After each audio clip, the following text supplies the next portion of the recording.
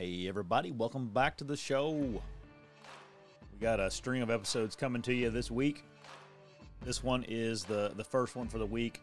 This is at the Mobile Hunter Expo. It was the panel discussion we had. It's up on YouTube Live if you guys want to watch it there. It's with Dan, it's with Garrett Prawl, DIY Sportsman, Sam Ubel from Chase Nation, and Dieter Kocken from up in the UP. And they just took on a whole bunch of questions from the audience there, and also here on a couple of them from here on the YouTube live show. So you guys want to listen to this whole episode. It's about an hour and a half long. I hope you enjoy it, and be looking for more on the way this week. We'll have a whole bunch of them coming up this week. You're tired of spending money on trail cameras you use as tools only to find out they're built like freaking toys?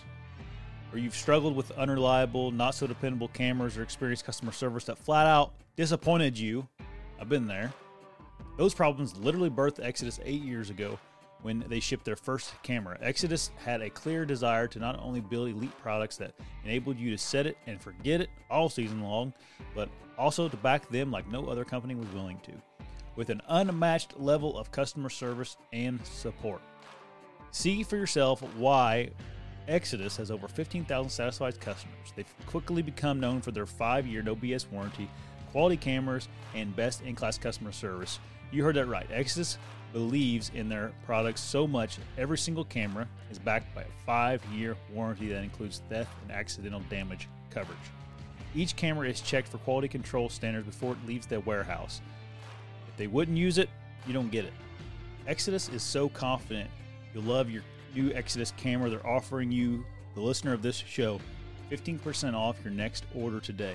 Just use code BTE. If you don't love it, get your money refunded in the first 30 days and just send her back. Exodus really has 2 excellent cell cam options for all budgets, and they start at just $179. Plus you're 15% off there if you use the code BTE. They have competitive data plans that allows you to purchase a plan and use the data as you see fit.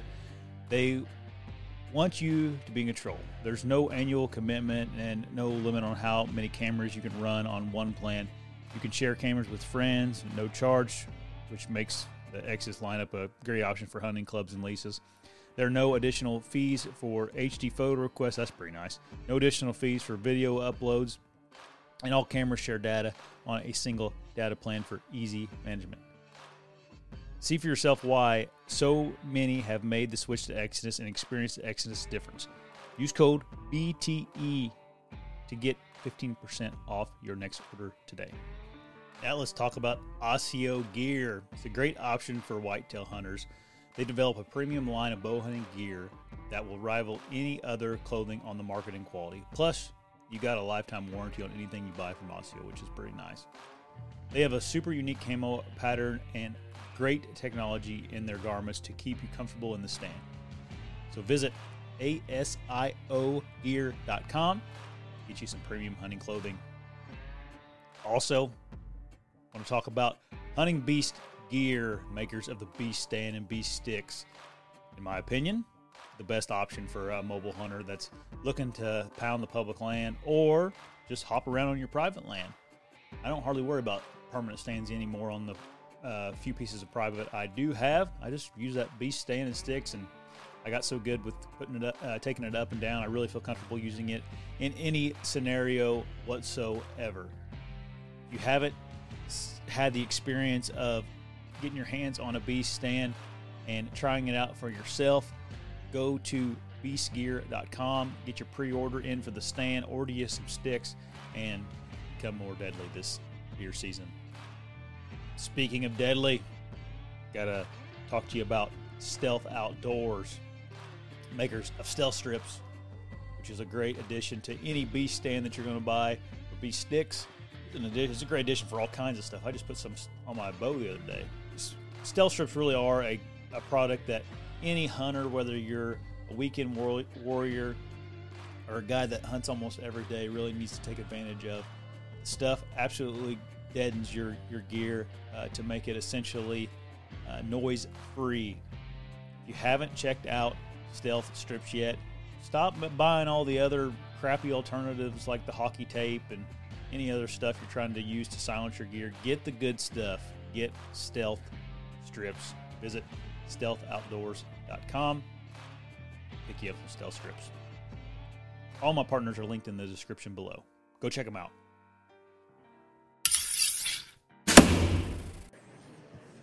All right, everybody, we're going to start our Q&A panel at the Mobile Hunters Expo, the Northern Show here. Have a great guest of speakers, and y'all going to hear more about these guys tomorrow on Saturday when they get their special time to do their specific seminars. But as we start to kick this off, kind of want to do a quick introduction here. My name is Jacob Myers with the Southern Outdoorsman Podcast.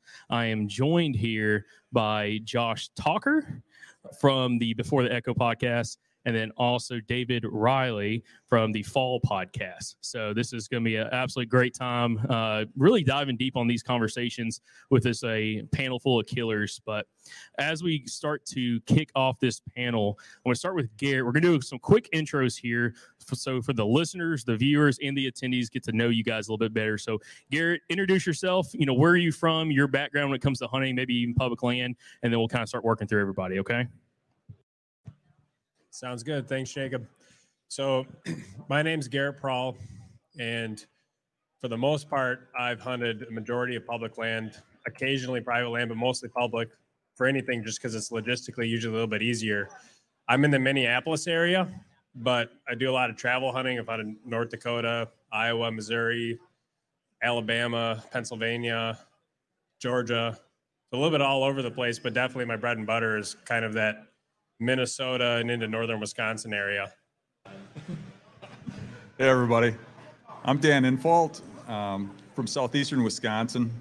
That's where I've done most of my hunting, where I've killed a lot of big bucks and where most people know me from, but I do travel around quite a bit.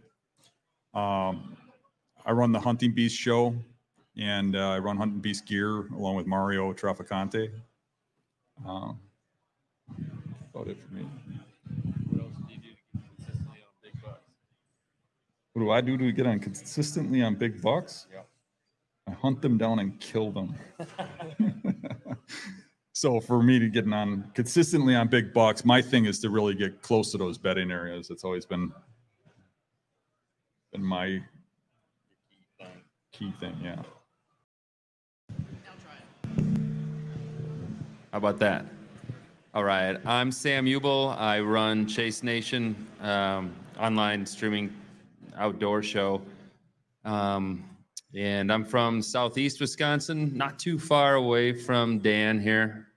I cut my teeth in public land hunting, but really dedicated the last decade or so to finding ways onto small acre private. I would say that my niche in hunting whitetails has really come down to early season. I probably have 70% of my kills have been in the first week of the season, and that really boils down to a lot of time spent in the summer. I sit a lot of field edges. I tuck into buckthorn, get a lot of slivers and a lot of mosquito bites, but it helps. I do a lot of videography. That's part of running a TV show. And with that is really scouting all the time. So and I've known Dan for a long time. And one thing Dan taught me early on was, you scout way more than you hunt. I don't know if there was a specific number to it, but I think it was like scout three days to every one day you hunt or something like that. And I've never forgotten that. So I kind of live by that. So that's a little bit about me.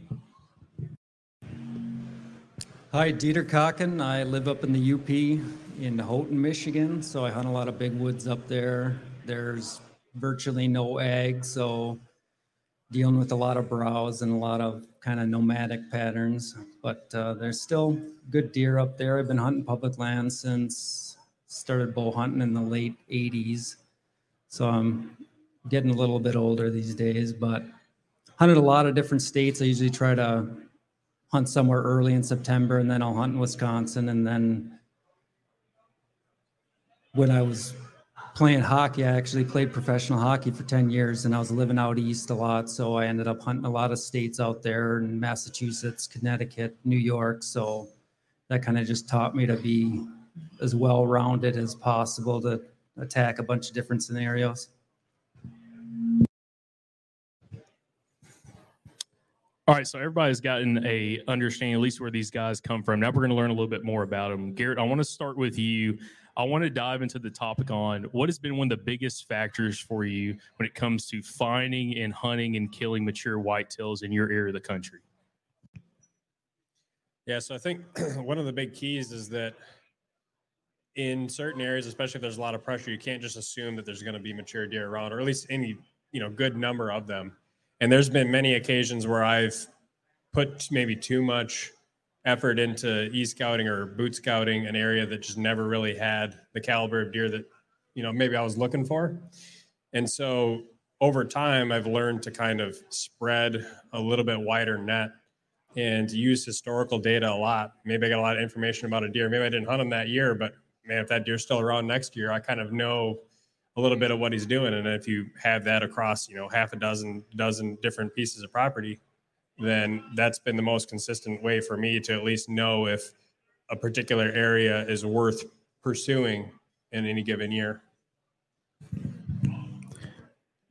Dan, what is your thoughts on one of the most important factors for you when it comes to consistent success, finding and targeting mature whitetails? So for me, it's really been about finding overlooked spots and reading hunters, other hunters, and finding spots where people don't go a lot. And, you can shoot nice bucks consistently in good spots, the kind you hear about on TV or read in magazines. But in pressured areas, to shoot mature bucks year after year, you really got to get into those spots where people don't go, because that's what the bucks look for and where they hide. So I'm probably looking at a property and knocking off 90% of it and hunting 10% of it. And that's if I deem it has mature bucks, kind of like Garrett said. There's not big bucks on every property. So you can't just consistently hunt the same property over and over again. You have to consistently be moving around if you're hunting public property.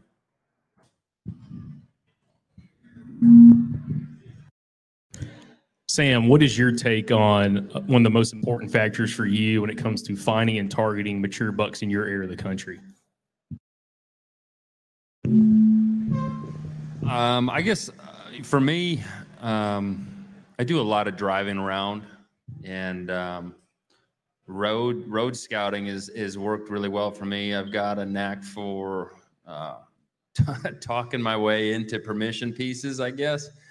I have no fear on hunting small acre private. So when I say small acre, it could be an acre and a half. I mean, I always do my homework though and find out who neighbors are. Make sure, if I've got a wounded deer walk or run into somebody else's property, I've got a way to get in and get it out. That and I scout from outer space quite a bit, on the internet, just looking at Google Earth and using OnX and kind of like Dan said, some of the stuff that I can see from the road, I figure if I can see it, other people can see it. If I get permission and it's private, I got a little less concern. But when I'm looking, at the aerials on the internet, a lot of times I'm looking for pockets that aren't so visible from the road. And then it's usually diving into finding out who owns that property. Usually I can find that on X, and then I get real creative with the internet to figure out how to act, get in touch with whoever that owner is. There should be like a whole seminar on that. That would be like a masterclass on creative ways to finding property owners. But that's one thing. And then when it comes to actually boots on the ground, when I do hunt public land, I hunt a lot different. I don't hunt tree stands very often. I do on private ground, but on public, I do a lot of on the ground, like I'm on the ground. And I'll walk in, and if I don't like what I see, I'll back out and I'll move on to the next. So I spend a lot of time in the car. Like in North Dakota, I was just in North Dakota, and I probably spent 60% of the time driving around. And I walk in, and that's open terrain, so it's a lot different than, the hill country of Western Wisconsin, or like here in Michigan, or, most of the upper Midwest where it's a lot of trees and whatnot. And you got nothing more than shelter belts in the Dakotas. So it's real wide open. But when you get into like these dry cattails and like corn, right, wherever, cattails, corn, and bean meat in North Dakota, you pretty much got a trifecta. And you can walk in real quick and find out if deer have been browsing the area and kind of getting a grasp for if they're bedding in those cattails. There's typical bedding areas in like the Dakotas. But just in general, I'm just using that as an example. But if I walk in, even if I've got to walk 2 miles, if I don't see something that tells me that there's hot sign, that there's deer that are being consistently frequenting the area, I'm backing out and I'll burn a day just driving around looking for the next piece to try tomorrow. So that's kind of how I work when it comes to public land and how I find big bucks. Dieter, to pass it over to you, kind of the same question. What's been a important fact for you or detail that you pay attention to help you consistently stay and find mature bucks in your area of the country in the UP? Anybody who's hunted the UP knows it can be certainly challenging. So the hardest part is actually finding them. So have to end up running a lot of cameras, and a lot of times you're just looking for one picture. If you can get one picture that the deer actually exists, then you can kind of look at the general area and make a game plan from there. So trying to get a picture in velvet, then I know kind of where he likes to hang out. In the last probably 3 years, all the deer in the UP I've shot have been in late December, and for whatever reason, the bucks seem to return to their velvet area shortly before they migrate. So I've been targeting acorn flats just outside of the migration zones and the yarding areas, and that's where I've been able to find them. And that's kind of, you're basically scouting a year in advance, or sometimes 2 or 3 years in advance. In the spring, if you can find areas with oak leaves that are really crushed and pulverized, that's the areas where the deer are pawing through the deep snow to get at the acorns. So those are areas that I'll target years after, when the acorns kind of come back into those areas. And bucks don't seem to enter the migration zones or the yarding areas with their antlers. I don't know what they do, to be honest with you, but you seem to have to stay outside those areas and kind of catch them in a transition. But nobody else is hunting in December, so you got it all to yourself. All right. Hey, guys, this is Dave here from the Fall Podcast. Now, we're going to start off with Garrett here on the end.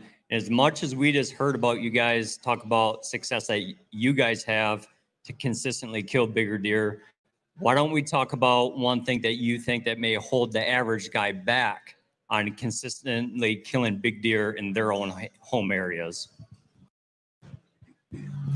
So in the modern age, there's no shortage of content, whether it's podcasts, whether it's videos, whether it's, old historical articles. And so I think a lot of times people, if they don't have a level of experience to match what's being talked about, it's hard to relate always what you hear or see in a video and be able to apply it in the real woods.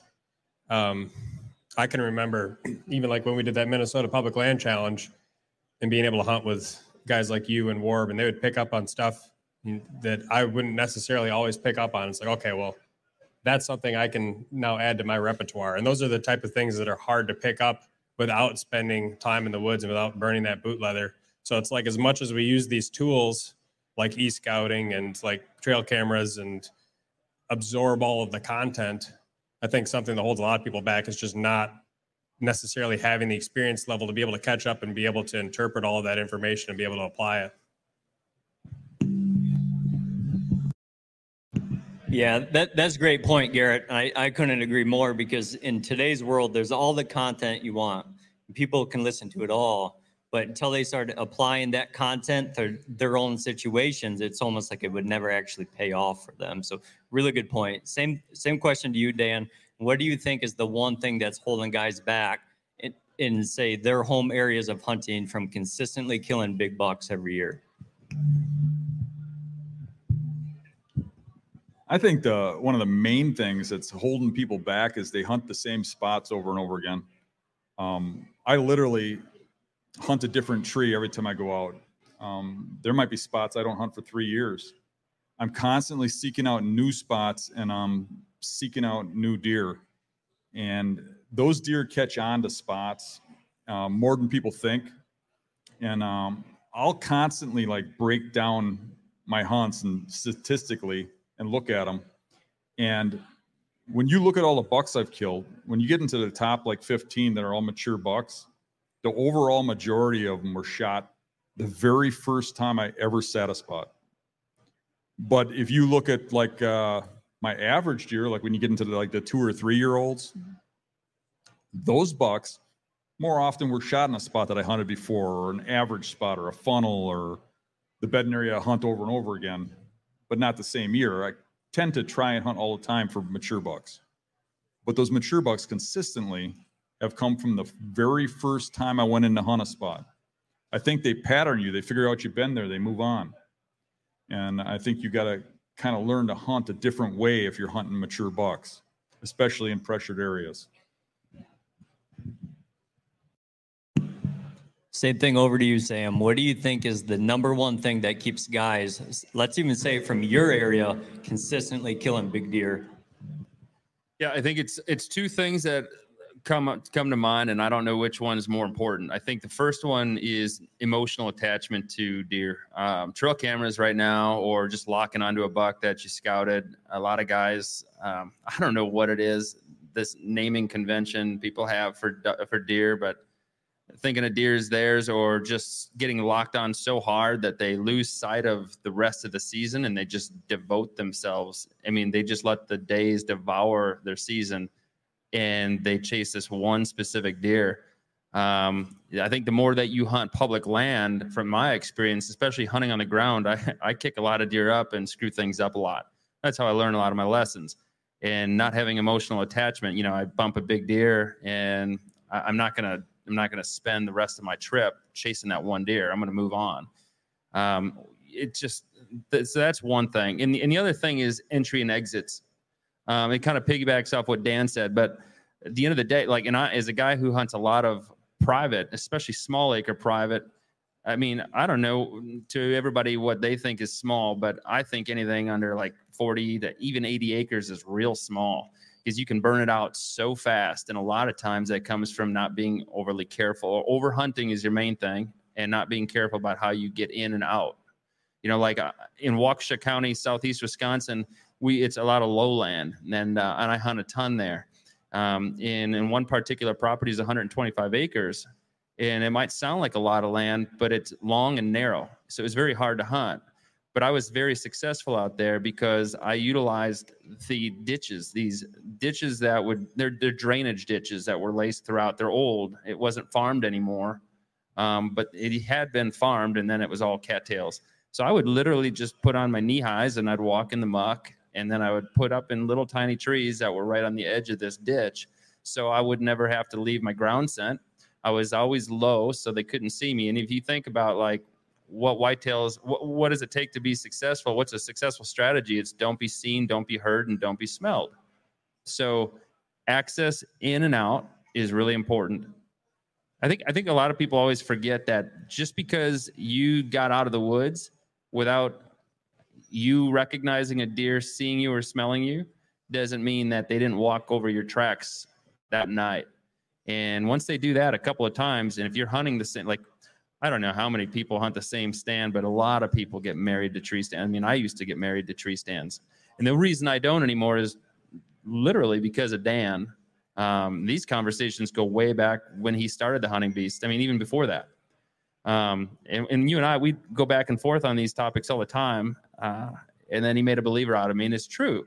When you get married to a tree stand, every time you go in and every time you leave, even if you think you're taking a different route back and forth to your truck, you're leaving ground scent. It's just a matter of fact. And the deer will start working their way around you. And I've witnessed it by sharing properties with guys where I can actually see where they're hunting, maybe 150 yards away from me in a different tree, and watch deer take the wide angle to get around them just because they won't leave that dang tree stand. So I think I think being married to a certain buck, that emotional attachment, you ditch that, and then you're more careful about your entry and exit. and that's a recipe for, or you're on your way to success or more success.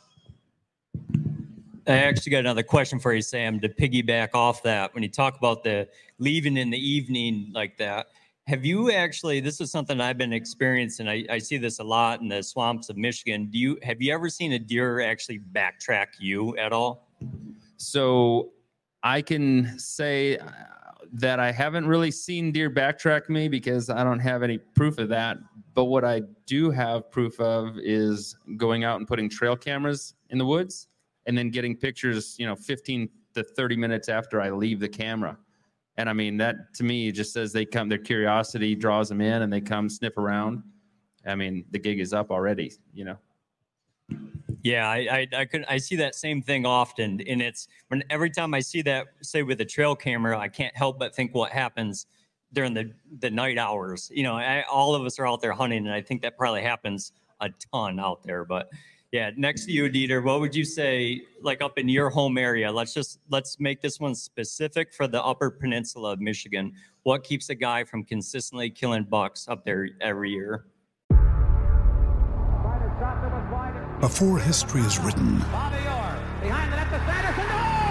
it's played. Before it's frozen in time, it's fought one shift at a time. Before it's etched in silver, it's carved in ice. What happens next will last forever. The Stanley Cup Final on ABC and ESPN Plus begins Saturday. I think a lot of it has to do with confidence. I think if you're confident in what you're doing, you're going to be way more successful because that's going to get you up in the morning. It's going to keep you in the tree. It's going to keep you focused. A lot of guys spend valuable time on their phone when the buck they're after actually walks by. So if you're confident in what you're doing, you're going to be focused. You're going to be on the top of your game.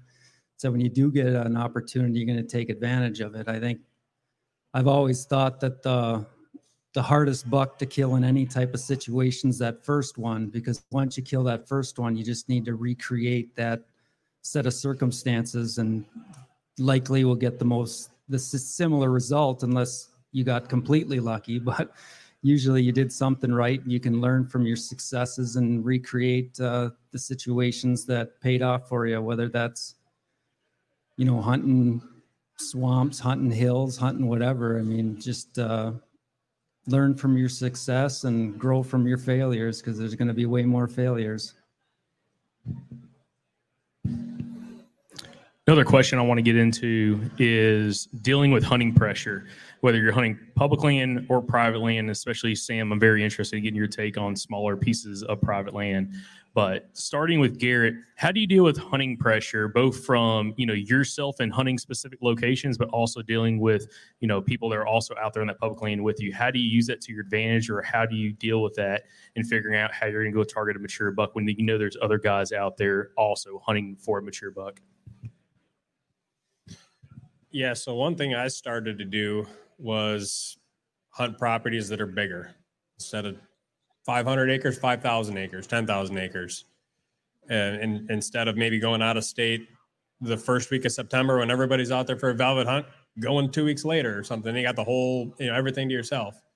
And certainly there'll still be people out there, but on a per acreage basis, some of those bigger, more spread out, bigger woods properties, the hunter density is definitely not what it is in some of the smaller pieces. And so even if I bump into a guy, it's like, oh, no big deal. Like there's other places I can go. And there's enough land out here that if I don't know where to go next, it means I didn't do a very good job of scouting. And so maybe that gives me another opportunity to just keep putting on more miles. But those are two of the bigger things. And it doesn't really help somebody who's in a scenario where they're like, well, this is what I'm hunting. It's a smaller piece. Like my solution was to try and avoid that whenever possible and try and find those scenarios where I might be able to get on a deer that I think I'm the only person there. Maybe there's like one other guy who knows about them.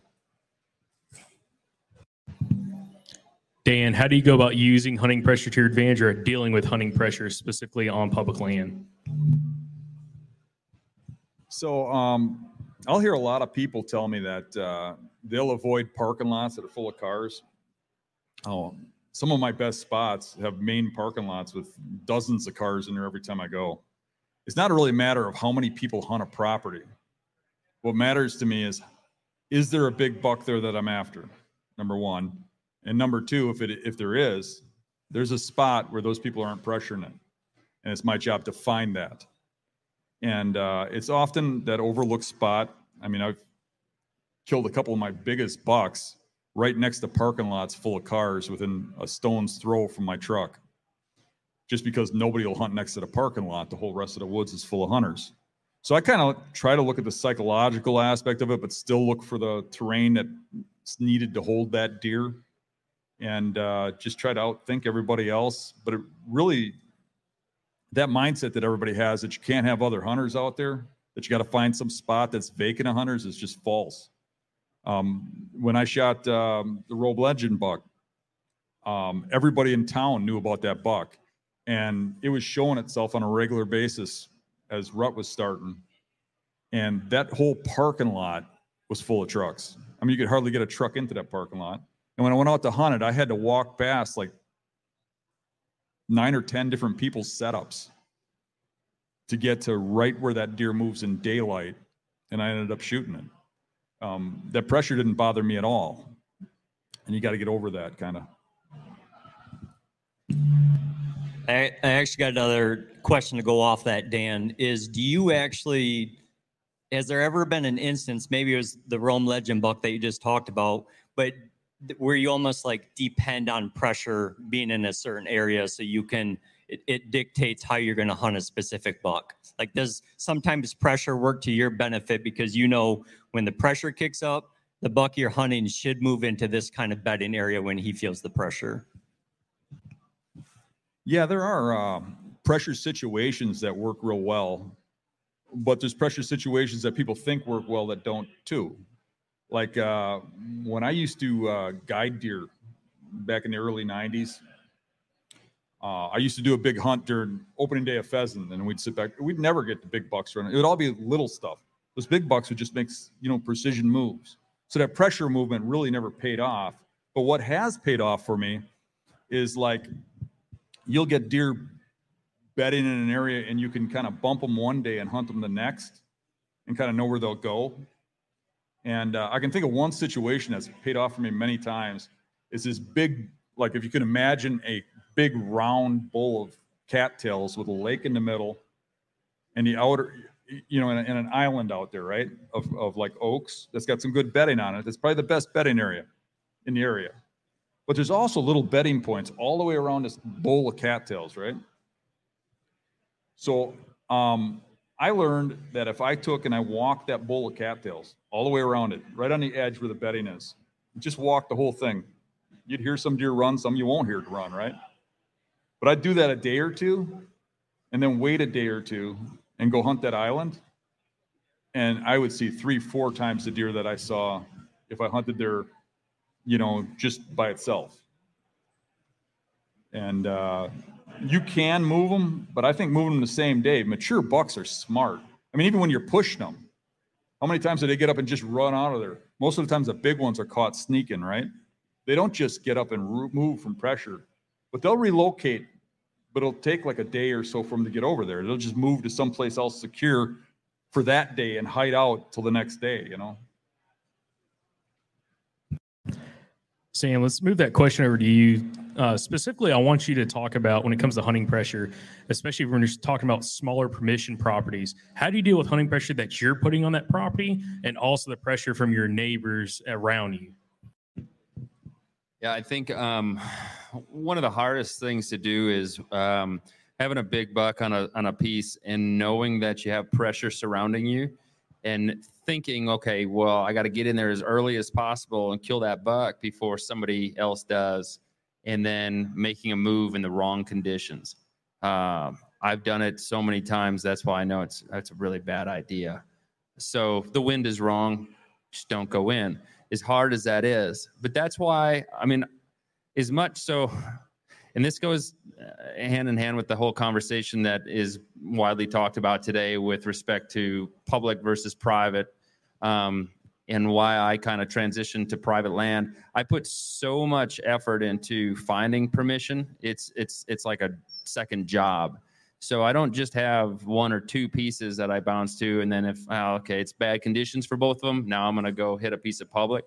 I have so many different pieces that I don't get to keep them every year. I just work throughout the summer to get permission on more. And then if the conditions are wrong for one, I move on to the other. But when it comes to having other hunters, putting pressure on property next door and relating to a small acre private, it's almost a certainty that if I'm hunting a small piece of private, it's probably a bunch of blocks of private that are small. If it's like a 5-acre piece, there's probably a bunch of pieces of like 5-acre pieces surrounding it. And there's at least one or two guys that are hunting it. And the sad truth is there's probably a guy that, watches out his window. That's just the nature of the beast.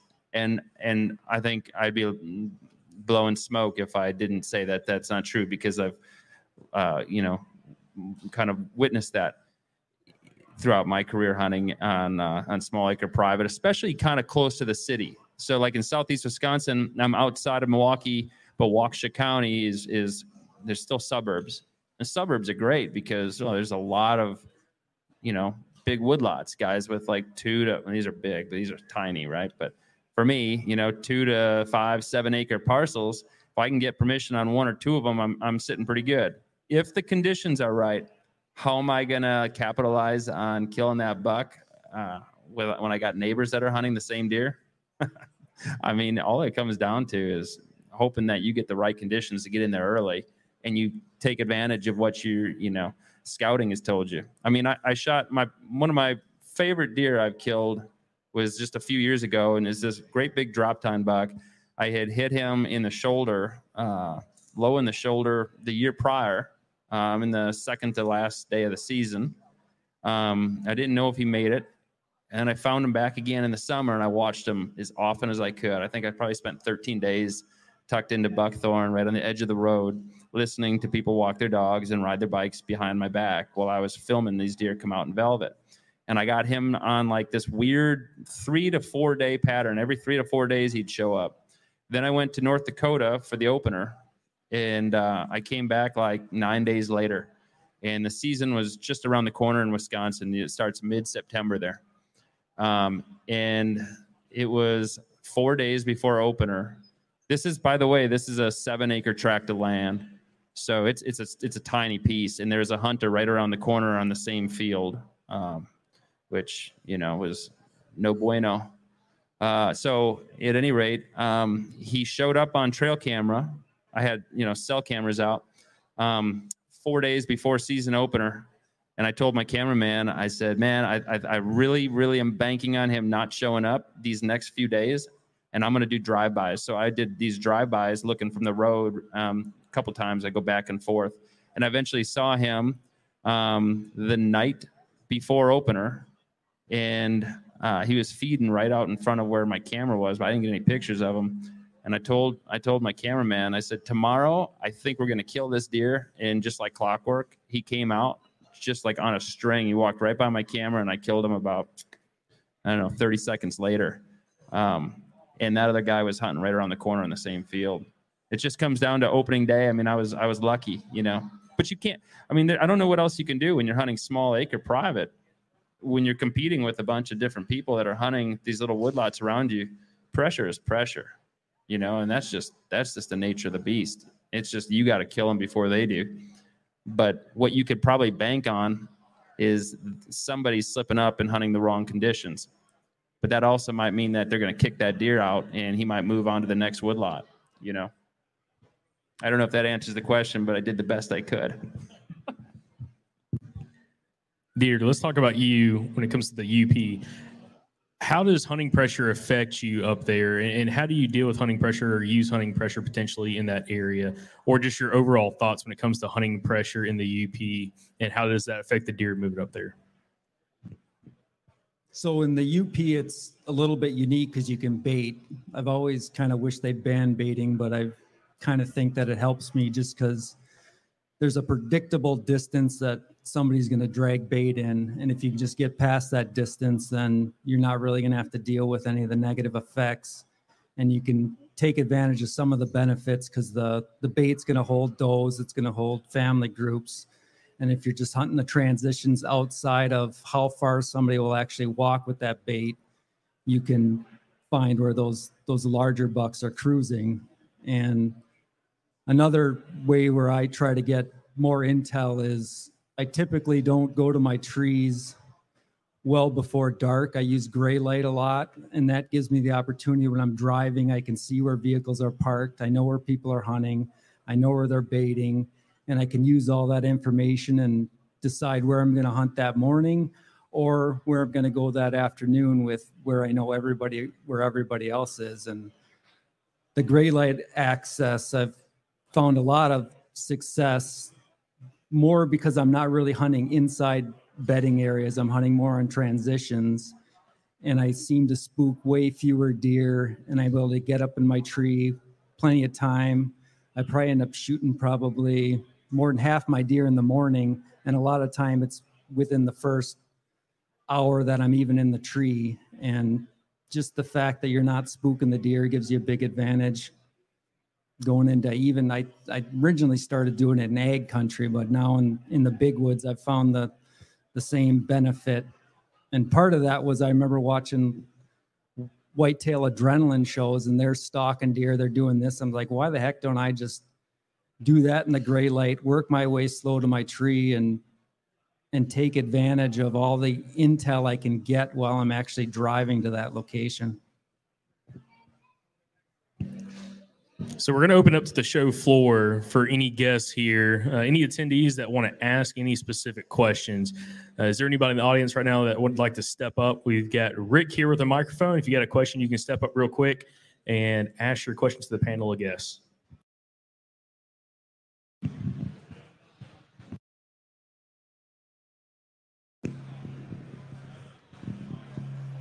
Okay. All right. I'm going to pick your brain because I'm in the UP as well. What's that distance people are willing to go with the bait? Because they just opened up my whole area to baiting again.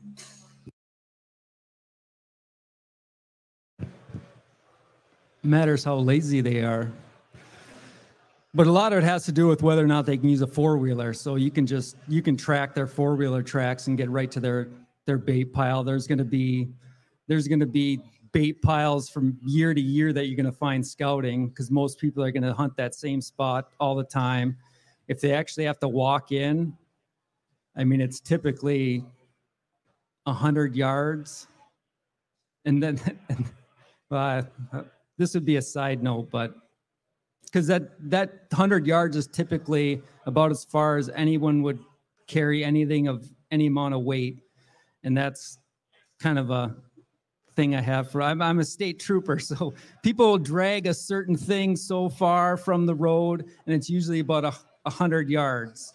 So a bait pile is half the weight of what they're normally dragging. So that gives you a good idea. Do we have any other questions in the audience? If so, just stand up real quick and Rick can get you the microphone.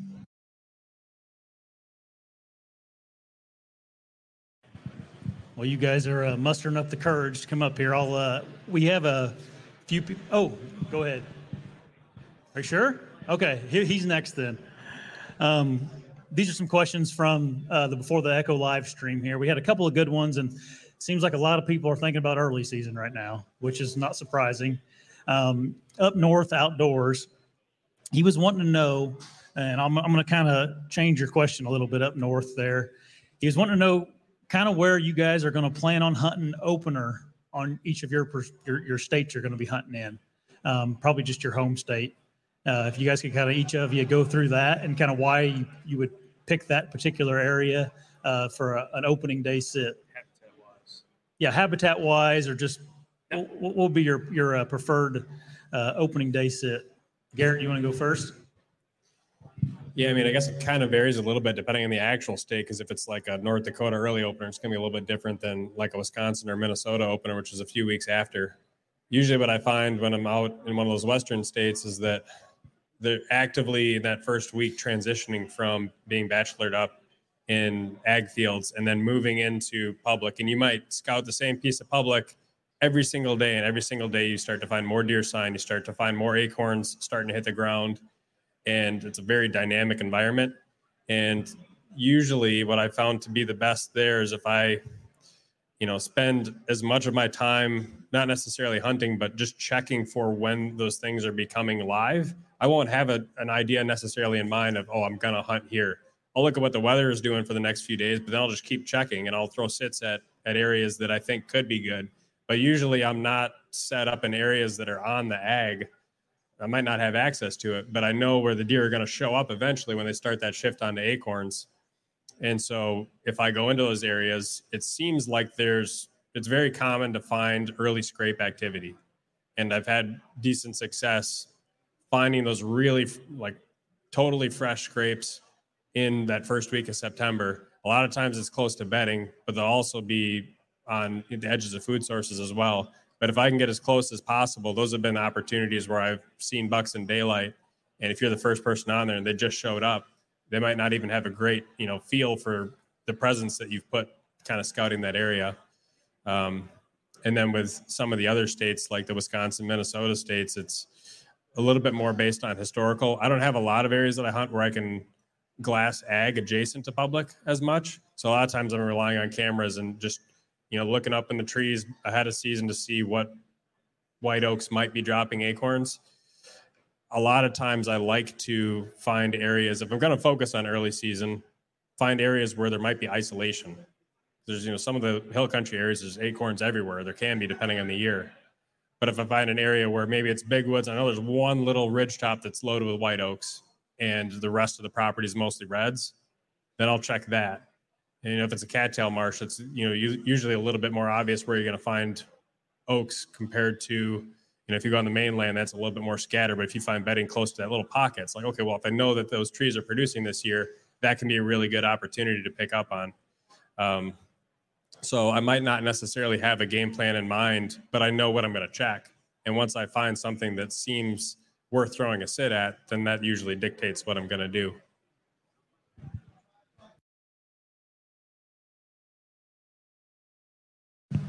Dan, what are your thoughts? If you want to know where I'm going to be hunting opening day, ask me about 5 minutes before I go out hunting. So I'm going to run trail cameras. I'm going to glass. I've already got some really good bedding areas scouted out that I've determined are early season. I'm on to some bucks from last year that were real good bucks that I think I know where they're going to be around opening day. But a lot of it's going to be dictated by the wind. A lot of it's going to be what shows up between here and then and what I see. I really get a kick out of the people like I work with and stuff who will tell me, I got this great spot for opening day. And I'm like, how do you know what the wind's going to be? And that's a ways off, So that's really kind of a funny question to answer. But, in general, to go on to what Garrett was saying, a little more detail, is like, if I got a choice of terrains and it has nothing to do with what I've been seeing on camera, you look at a marsh and you look at the islands of oaks and stuff, and we've got a really good oak crop this year by me. Those deer are going to be glued to those oaks, and it's going to be really easy to hunt them because they're isolated. But now that's not a good time to go hunt them up in the big woods where it's just solid oaks, because they could just be anywhere, So you kind of got to look at the conditions and wait till 5 minutes before opening day and decide.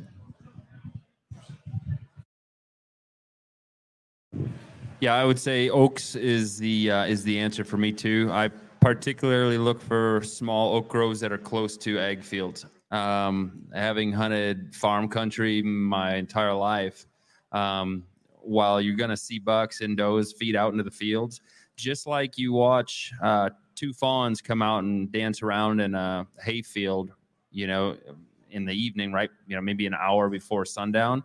You see the big doe stick her nose out and kind of look around to keep track of them, but she kind of stays to cover. Or maybe she'll come out and then she'll dip back in and take the fawns with her. I see the younger bucks come out and they feed, but I feel like the bigger, older, mature bucks usually stay staged up in the hardwoods and wait till the cover of darkness before they come out. And typically where I'm hunting, it's not always the same for everybody, right? But a lot of the spots I hunt, cars are driving by. And so, big buck steps out into the field. They've been doing it all summer, and these people keep stopping their cars to take photos and look at them. So, all they're doing is educating the deer. So he's going to wait till it's dark. I'm going to take advantage of that, and I'm going to stay inside those woods. That I don't know just offhand how far into the woods I'm going to be, but if I got a little oak grove inside of those woods, button up to the egg, that's probably where I'm going to be sitting. And I won't have very far, shooting. I'll probably have shooting inside of 20 yards because of the canopy. And it gets dark awfully early when you're hunting in the canopy of the hardwoods, early season. It just does. And for me, I'm running cameras all the time, so I lose my camera light before shooting time is over. When I was younger, I would crawl down and, I'd still have some daylight left, and I'd sneak up to the field edge and see what was out there. That was something I used to do. I think I did a lot more damage than good back then. I learned a lot of lessons from that. So now I just sit till it's dark, and I'll stay until it's after shooting time, and then I'll pack up my gear and get out. But that's typically how I do it.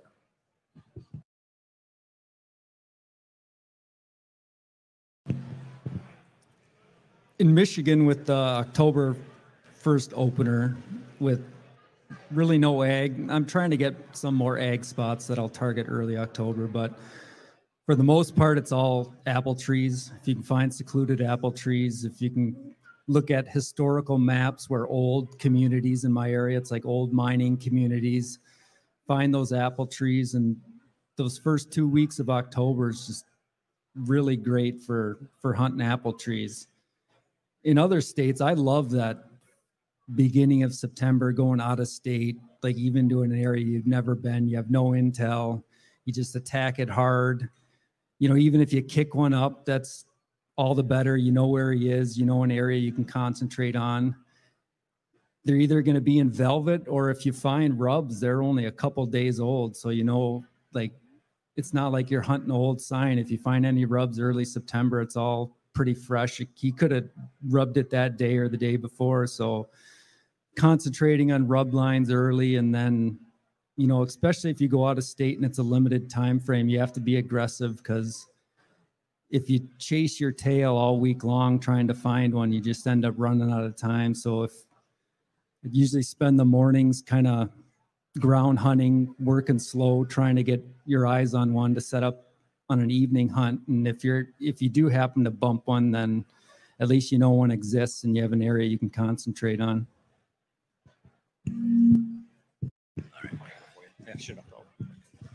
Yeah, thank you so much. Thank you so much for the opportunity coming here, sharing this information with us, of course. And I'm a big fan of all of you guys here. And thank you for actually sharing not only with me, but in everybody else, and bringing more hunters so we can keep the sport alive going forward, which things are kind of getting tough out there, right? So I'm gonna ask this. With the social media now being huge, and you guys sharing all this beautiful information with me and everybody else, I'm seeing more hunters kind of getting closer to where I'm hunting and being more creative about getting to bed area and swap and take and stuff like that. What are the couple new spot or new strategies that you've been you adapted throughout the last few years that are helping you adjust around everybody else trying to do the same thing as you're doing? Thanks.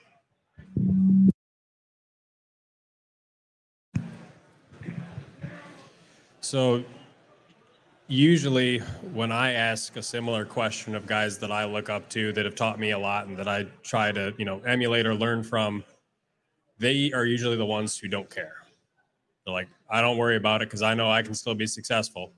I've got the experience, I've got the knowledge, I'll be able to figure it out. It's usually the guys who are newer that will see other guys doing the same stuff, and then they get, really, bent out of shape or frustrated about it.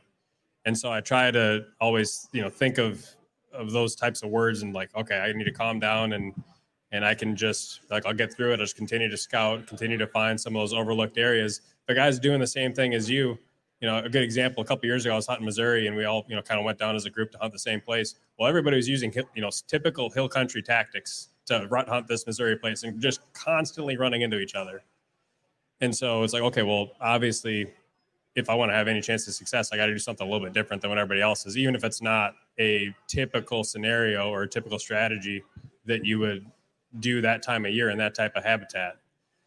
So that's the biggest thing for me is, okay, well, like I alluded to earlier, if it's a big property and I find somebody else doing the same thing, it's like, well, maybe I got 5 other areas that lay out the same and I won't find pressure there.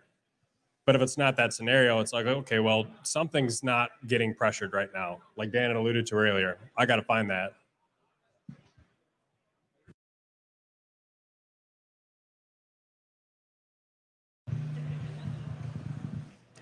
So, I don't see it a lot, kind of like what Garrett said.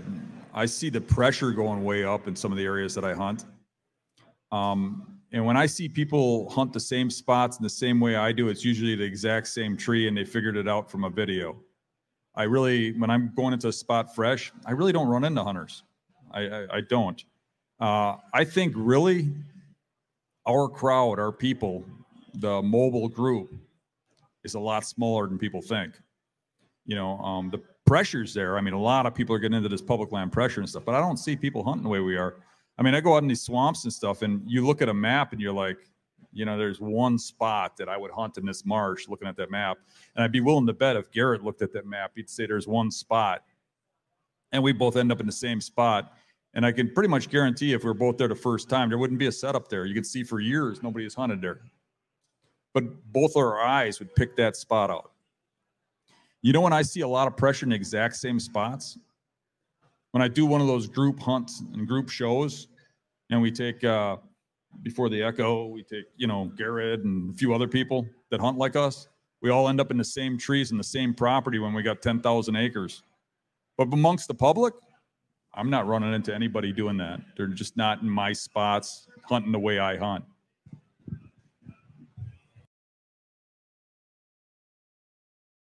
So Dan absolutely nailed that one. Public land.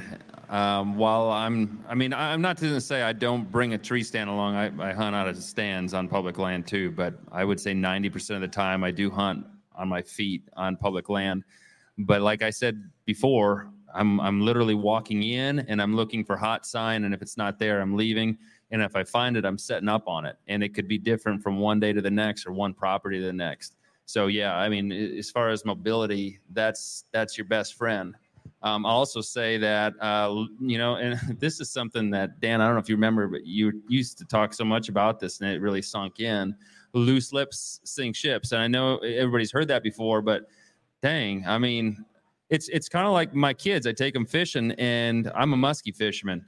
And us muskie fishermen, we're competitive as all heck. And that's hunting on the water. And when my kids are with me, if we get a big muskie follow-up, I inevitably, well, my daughter less, she's older, but my son, he'll get real excited and start saying like, that was a huge muskie. And he'll look around for other boats and he'll make sure he says it louder so they hear, because he likes that cool factor. You know what I mean? And as a younger hunter, I'm 40 now, but when I was getting into hunting and I was, in my teen years and in my 20s, I really wanted to try to make something of myself. And I have no problem admitting that. And part of that was when social media kind of became a thing. And I used to say a lot more publicly. I used to be on the online forums and I would open up about things. I would share pictures all the time. And as I got older, I saw how that wasn't exactly helping me, right? And I have a hunting show, so I'm filming all the dang time.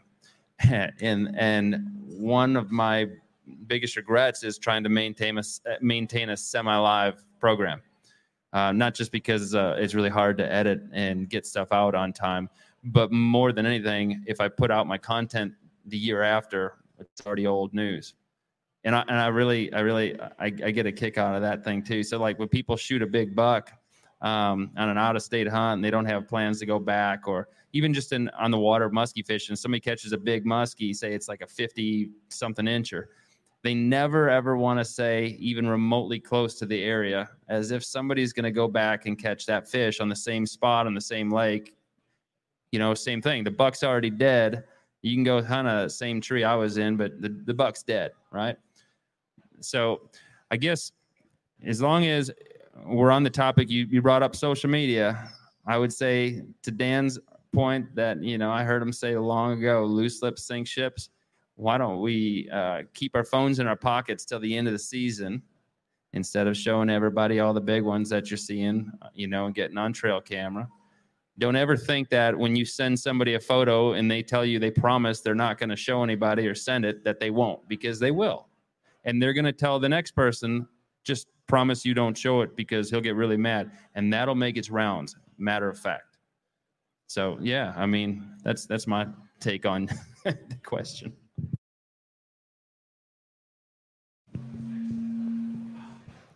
With the increased pressure, I think you just have to, for me, I don't like to hunt around people, so I'll try to get away as much as I can, and a lot of that is using different types of access and identifying areas that just don't really have any parking, because people are not very likely to be going in there. So I've been using, the variety of things with canoes, kayaks, and then now from my t-shirt and my booth, I'm selling e-bikes. So last year I'd park my truck and I'd drive my bike, and I was just driving it on the road, but I'd probably drive 2-3 miles from my truck just so I could access from completely different angles, hide where I'm going. So if somebody sees my truck, I'm nowhere in that area. And then if you have good overlook spots, nobody sees a truck, and then they're looking around thinking that somebody's sitting someplace, because unfortunately, there's a certain percentage of people who just hunt trucks, where if they see their park, they're going to go in there and look around. And I used to fish a lot, and if you threw a buoy in the worst spot in the lake, you're going to have 3 guys around you within a half hour. So just being creative with your access, getting a different area, because the deer are there. They got to be somewhere. So, you can identify where other guys are going in, what they're doing, and just look at it from the perspective of the deer, where if I was being pushed out of this area, where's the next most likely place I'd go? And as a public land hunter, a lot of times you're not going to be able to hunt like the absolute best looking spot on Onyx, because everybody else sees the same spot. You have to find secondary locations that are a little bit subtler but offer everything that the deer want, and hopefully don't attract as many other hunters. Anyone out here in the audience have another question? So a lot of you use topography, but in terms of trail camera use, does it change over the summer into early season, later? How many cameras at a specific location? How many locations? How do you avoid burning the area because you're checking, or are you using remote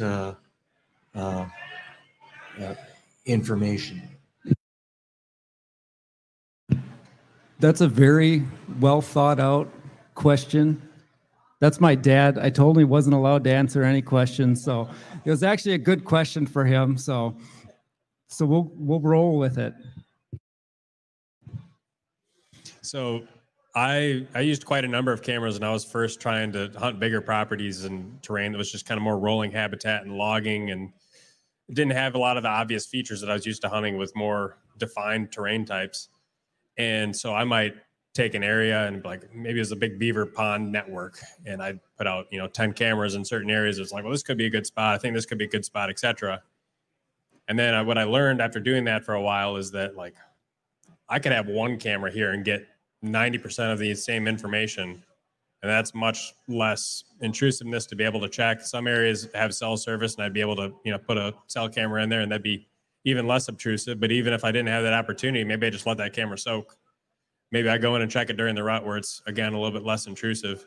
But if I had, let's say, 10 cameras to put out and I put them all in one area, it's like I kind of felt like I was putting all my eggs in one basket, and subconsciously I was more driven to spend time in that area because it was what I had the most intel on.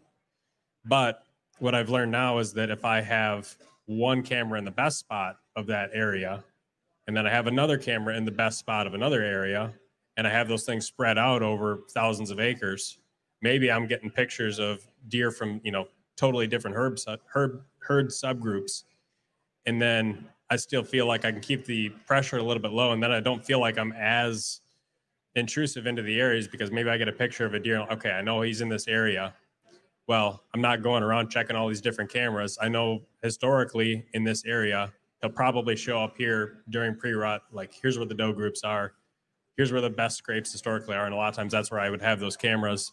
So like he's going to show up here at some point, even if I don't know where he's bedding early season. I know he'll get into this area and he's going to be daylighting. And so I guess that's kind of how I've adapted to hunting with some of the bigger woods areas with respect to cameras. And I've also started putting them, generally speaking, closer to the road, because there's been a lot of times where I got cameras that are so deep in there that it takes me a full day. I got to leave 8:30 in the morning, drive for a couple hours, get back in there, and some thick, nasty place with deer flies and mosquitoes, and then finally get back in there to check the camera. And it's like, by the time I get back out, it's like, man, I just wasted half the day just to get that camera because it had dead batteries from last season. Versus if I have them within a reasonable distance of the road, then again, in terms of spreading a wider net within that same day, I can get a lot more intel on a lot more areas spread across a little bit wider area of the county or the state. And so it's kind of situation dependent, right? But with the bigger properties and more spread out, that's kind of what I've learned just over the last few years, has been a little bit higher odds than trying to just totally pepper a place with cameras.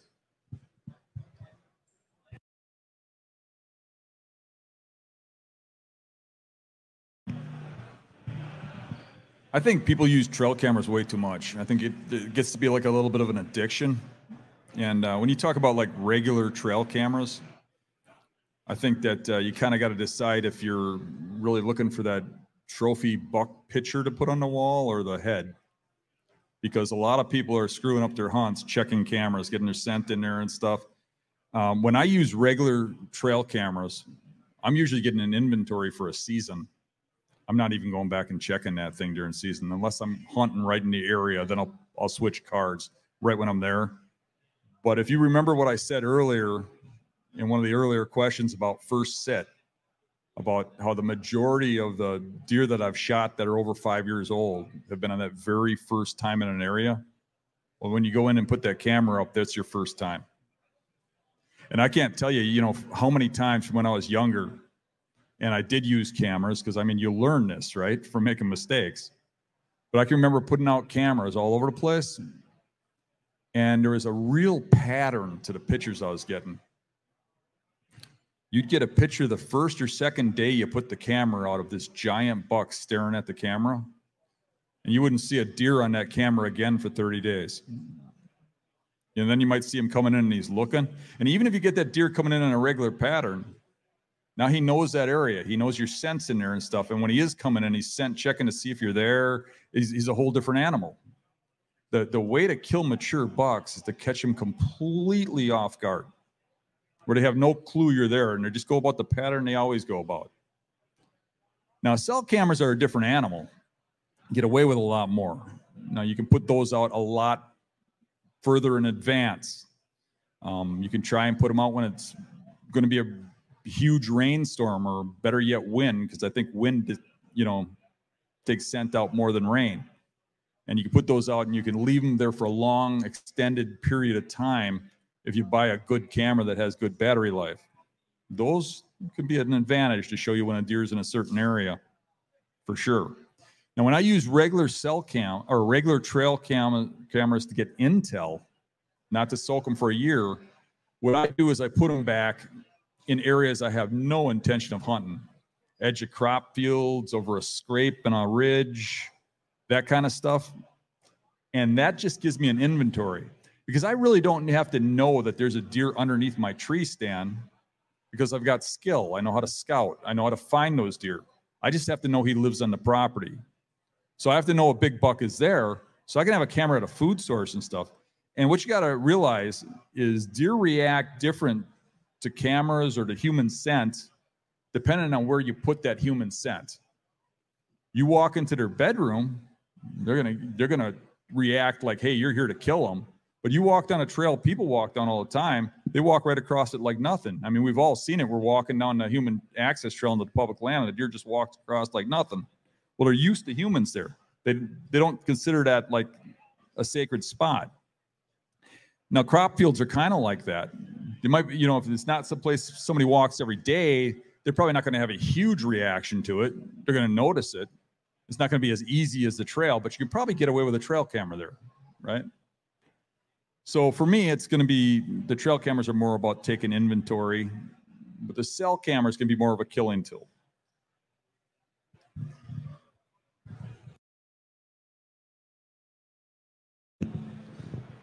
So I used to use cameras a lot all through the season, and then I found out how expensive batteries really are. And so I used to say, when I stopped affording those batteries, that I was pulling my cameras after, the season started because I didn't want to muck up the area. I think the reality is I probably just didn't want to afford to buy more batteries.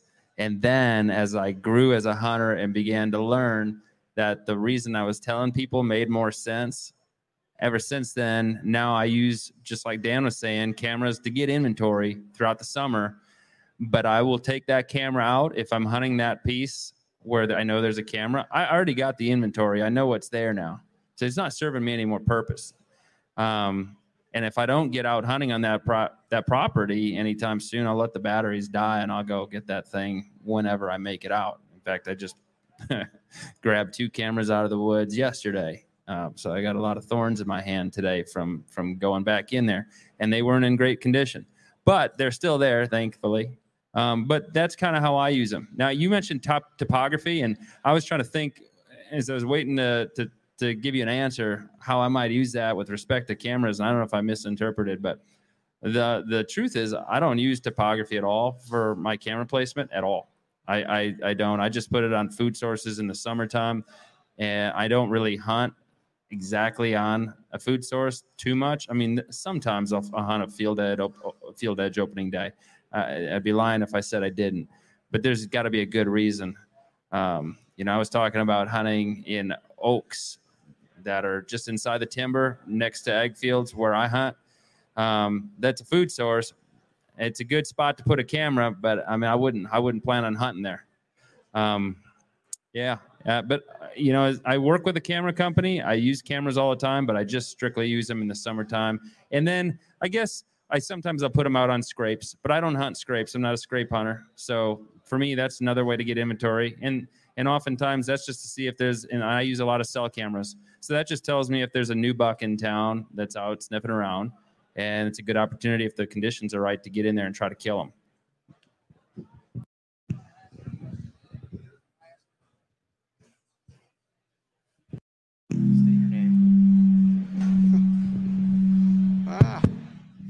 All right, so you said that you use cell cams a decent bit. Do you find deer, do you have certain settings that you set them to due to like a signal or a noise that they put off? And do you find that deer avoid them at all when you don't set them that way? So I haven't noticed a lot of deer looking at my cameras, but I set them pretty high. So I guess, to be honest with you, I do have deer look at them sometimes. I think the most important thing for me, and I don't know if this will help any of you guys, but my cell cameras also record audio. So there's little audio ports. So an important detail, this is aside from the deer, is put tape over that, because unless you really want the audio, because ants will make that their home, and the last thing you want is a camera full of ants in your car.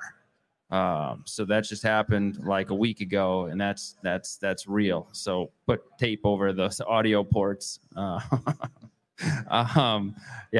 no, you know what? I don't know about a setting.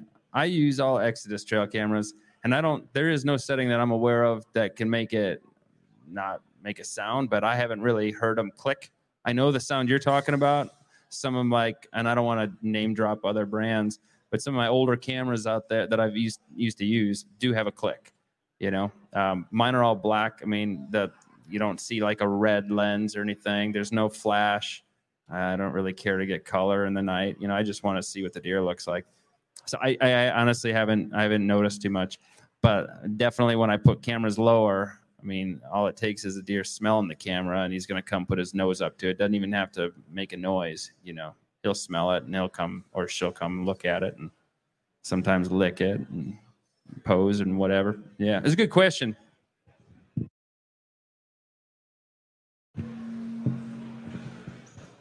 Probably for me, the most valuable cameras are the ones I never check, just because I'm hunting like 5 different areas that are 50,000 acres, and you're always scouting and you find a spot that looks awesome and you're wondering if that's a good spot. You never end up making it there. And then the following year, you're still at square one. You haven't learned any information about whether it was good or not. So if you leave a camera there and just leave it the whole year and you never make it back there, at least the following year, you have some idea if your intuition that this was a good spot or it wasn't a good spot. You know, you can eliminate spots off the map. Maybe you can add a couple. And then with camera height, there's definitely a huge advantage to placing them high, because it doesn't matter what kind of camera it is. Every single computer chip, thumb drive has the exact same glue as part of the circuitry. So every camera is going to have a similar smell from one to the next. So if a deer has a negative encounter around a camera at your neighbor's, that negative encounter is going to transfer to the cameras on your property. And the less likely they are, or less able they are to get their nose right on top of the camera, you're going to get some benefit from that. Because if you put a camera at head height, you're always going to get a nose picture, whether it's a bear, or a deer, or whatever. And they're going to avoid those. I mean, I remember sitting in the woods one day and it was the best day ever. There's like 4 bucks chasing does. It was pure mayhem, probably one of the best sits ever. And I was for whatever stupid reason, I should have been more worried about killing the deer, but I was so excited to check my cameras just to see if I got any good pictures of all this mayhem I was seeing, and not one picture.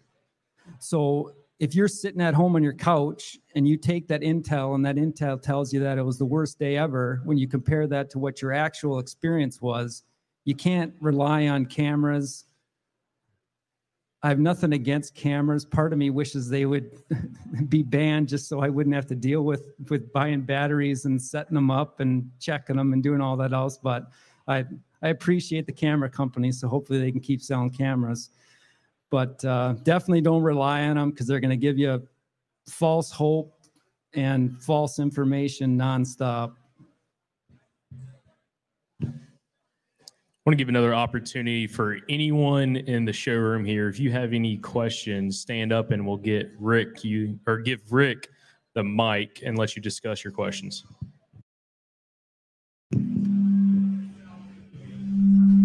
Walk over here. So you guys mentioned earlier, you were talking about avoiding 90% of that property when you're looking at that, or you guys were saying when you're going on to a group hunt, a lot of you guys will end up in the same area. What are you guys looking for in those specific scenarios that put you in those situations? That's not necessarily getting you away from the people, but putting all of you more experienced people in those spaces. What are you guys all seeing that's putting you there versus looking at a map and immediately excluding 75% of it and then picking through the rest of 15 and then finally sticking with that final 5 or 10%? Garrett, before you answer, in addition to his question, he's talking about overlooked spots. In addition to that, how does aerial imagery play a factor, but also boots on the ground confirming what you think you're finding on aerial imagery? Yeah, so for me, I'm always, as a first pass, I'm always starting on the computer, and I'll look at it with aerial imagery, different satellite views, different dates over time, LiDAR, topo, like basically any tool that I have available to me. And I'm looking for things that I know might provide some type of edge or some type of bedding. And maybe it's an area that incorporates aspects that I'm familiar with from hunting marshes or hills or river bottoms. And I know that I'm gonna have to check those things when I'm hunting specifically those types of habitat. I almost find like it's harder because it's like, okay, these things are what we've been taught to be obvious to look for bedding, and other people will go to the same spots. So, okay, maybe there's one, feature of that that's a little bit less obvious, but sets up similarly. Well, maybe that's the one I have to check out too. So I'll have a plan, B, C, D.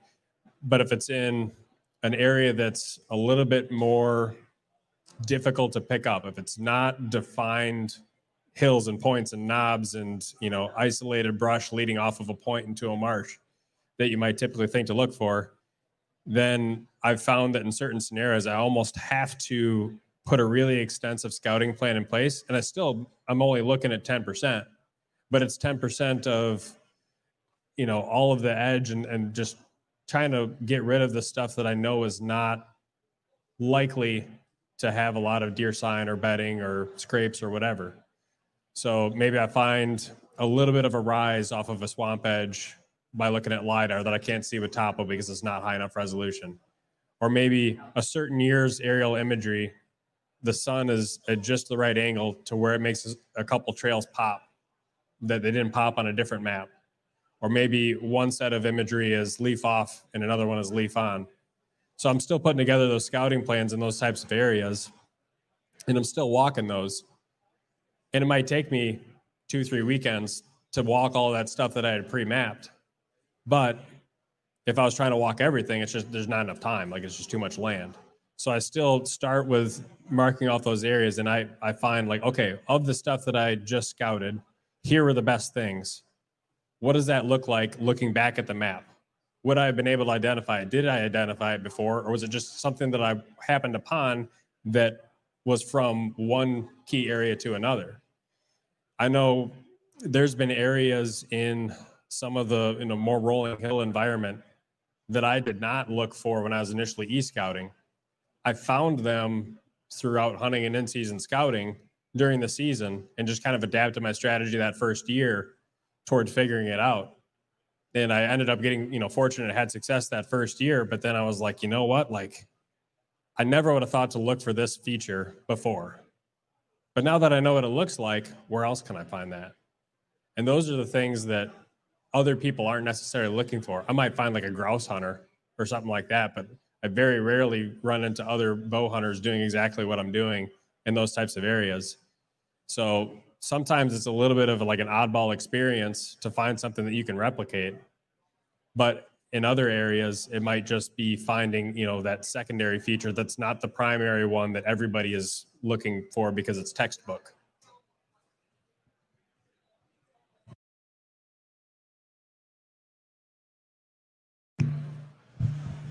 That was an extremely good answer, Garrett. I'll just give a little more basic, but I agree with everything he said. But basic as in, like when we're in a marsh or a swamp, we're looking for islands, points coming off the transition. So we're going to look at that hard edge, whether it's an island, the circle of the marsh or swamp. And we're going to look for points of the different kinds of timbers that meet and stuff. We're going to look for ones that point leeward so that the wind goes down them, so they can monitor anything coming from the drier land towards them.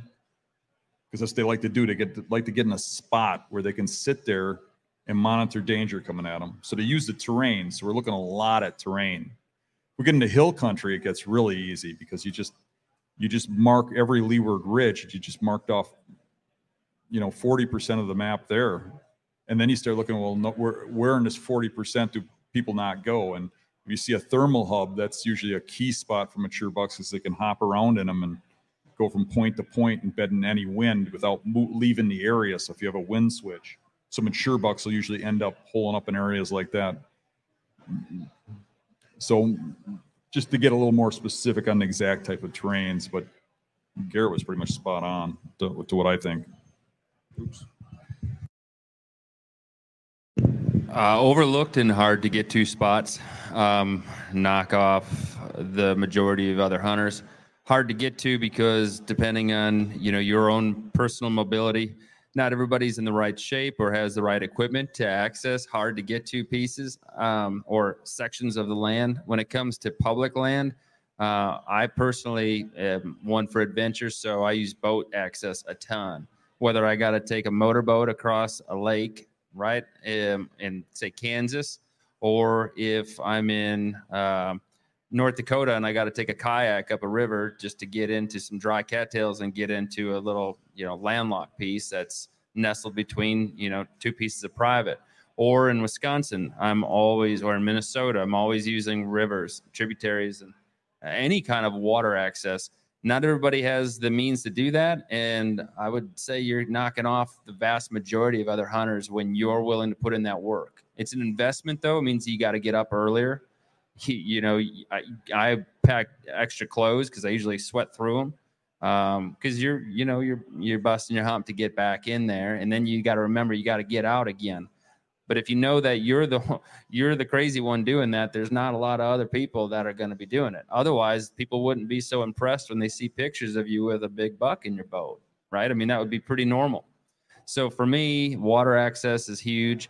I always try to get creative when it comes to getting access to public land and the backside where it butts up to private. One of my favorite things in my home area is a marsh that has, and I hunt a lot of marshes because I'm from Waukesha County, southeast part of the state of Wisconsin. And some of our marshes there, at least in my neck of the woods, have literally new development where there's neighborhoods that butt up to the backside. And there's oftentimes a river, like the Fox River winds through quite a bit of marshes out by me. And so somebody would have to put on waders and then blow out the whole piece just to get to that backside where it butts up against these houses that are brand new development.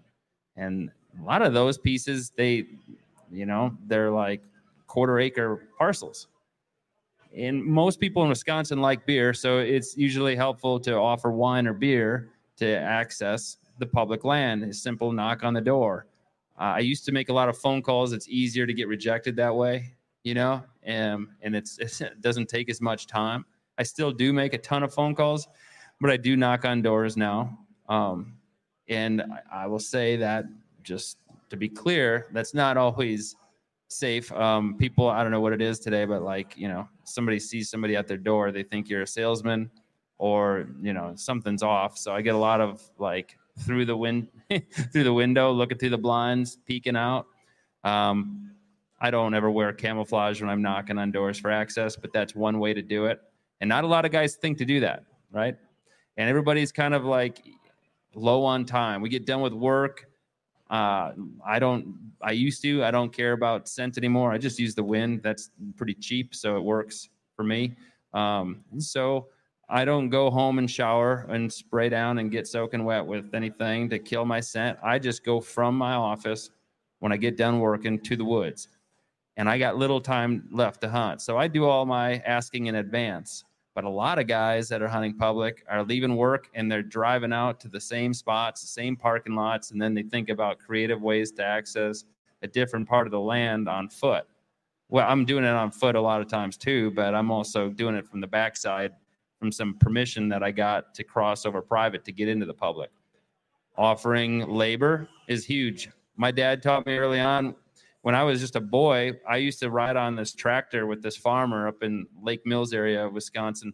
And we was right up, his farm went right up against the public land, and it was hard to get into this side of the property or that public property. So my dad asked if he could pick rocks or stones out of the field. And so the farmer would drive this big flatbed trailer, and I'd ride up on the tractor with the farmer, and my dad would follow, picking up these rocks and throwing them up onto this trailer. And that was the exchange to get permission to cross his cow pasture to get into the public land. So there's all these different strategies that I think about to get away from the pressured areas. And that's just kind of how I roll. I actually got a question for you, Sam, on the water access. Yeah. Okay. Places that you talked about, maybe you're accessing with a river or whatnot, Mm-hmm. just out of curiosity. On those particular places, would you like those whitetails in that area to be used to having the summer crowd? There's a lot of people on that river, and then you're just kind of one of them? Or do you like being maybe only one or two guys that are actually accessing those areas by water? It's an interesting question. It's, I guess, if I'm pretty brutally honest, I never even thought about that at all. Honestly, I just think about ways to get into public land and even private land using water access. It's that's like my bread and butter when it comes to whitetail hunting. That's kind of that's my strong point. I just love the adventure of it. But when it comes to other people, I guess it would be the same thing. Kayakers or canoers would be the same as, in our part of the state, the Kettle Moraines is huge public hunting grounds. And there's trails woven throughout, right? And there's guys riding horseback and people going on bird watching tours and on hikes. And, I've got a guy on my film team that hunts a lot of that, and he kills big bucks. His whole family does. On public land, in the kettles, and they're not afraid to film it and say it. And they're hunting right by these trails where these guys are walking underneath it. So if they're doing that and they're successful, I guess, to be honest with you, the last thing that I'm worried about is other people passing on the water.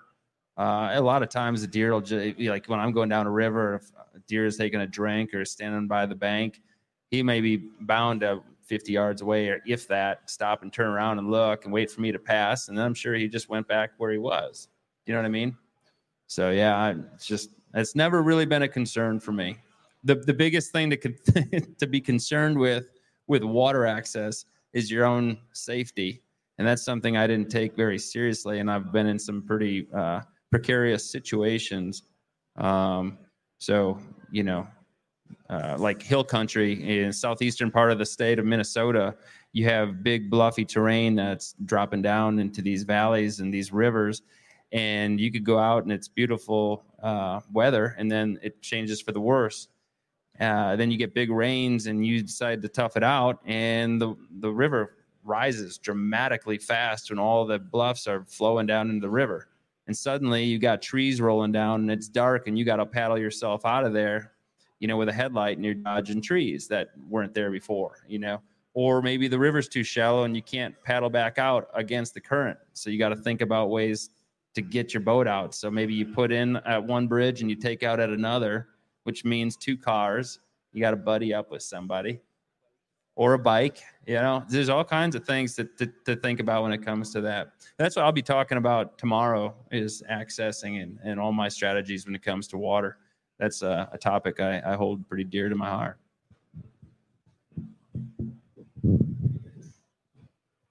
With the first part with the aerial imagery, what I'll do first is go to an area where you're 100% sure what kinds of trees are there. Look at that so that you can take that information. You know what this tree looks like. So when you look at a different area you're not familiar with, you can identify what types of trees you have. I try to use that for apple trees, particularly when they're flowering. If you can find the right time of the year where you know for sure what an apple tree looks like and it has a little bit of white in it, you can look into areas where you haven't been and see if those are apple trees. You can mark them on, Onyx or Spartan Forge, and then you can go scout to see if it's actually what you thought it might be. The other part of the question, which was why would a lot of more experienced hunters end up hunting the same areas on one particular piece of property? I think that goes back to kind of what I said, where most of those guys have killed deer in that type of terrain, and they're basically looking to recreate situations where they've previously had success. So if you've never had, success, you're less likely to identify those spots compared to if you've shot, as many deer as Dan shot in hill country. He can look and he's looking like, okay, I know I've had success in a spot that looked exactly like this. And he's in an area he's never been, but it looks very similar to what he's had success before. He's most likely going to go right to that spot. And other hunters who've had similar levels of success are going to identify those same things because they relate back to previous encounters they've had in different areas. And that's kind of how everybody ends up on top of each other in some of those situations where those are guys that you'd say supposedly know what they're doing, but we're all trying and failing, so you never know.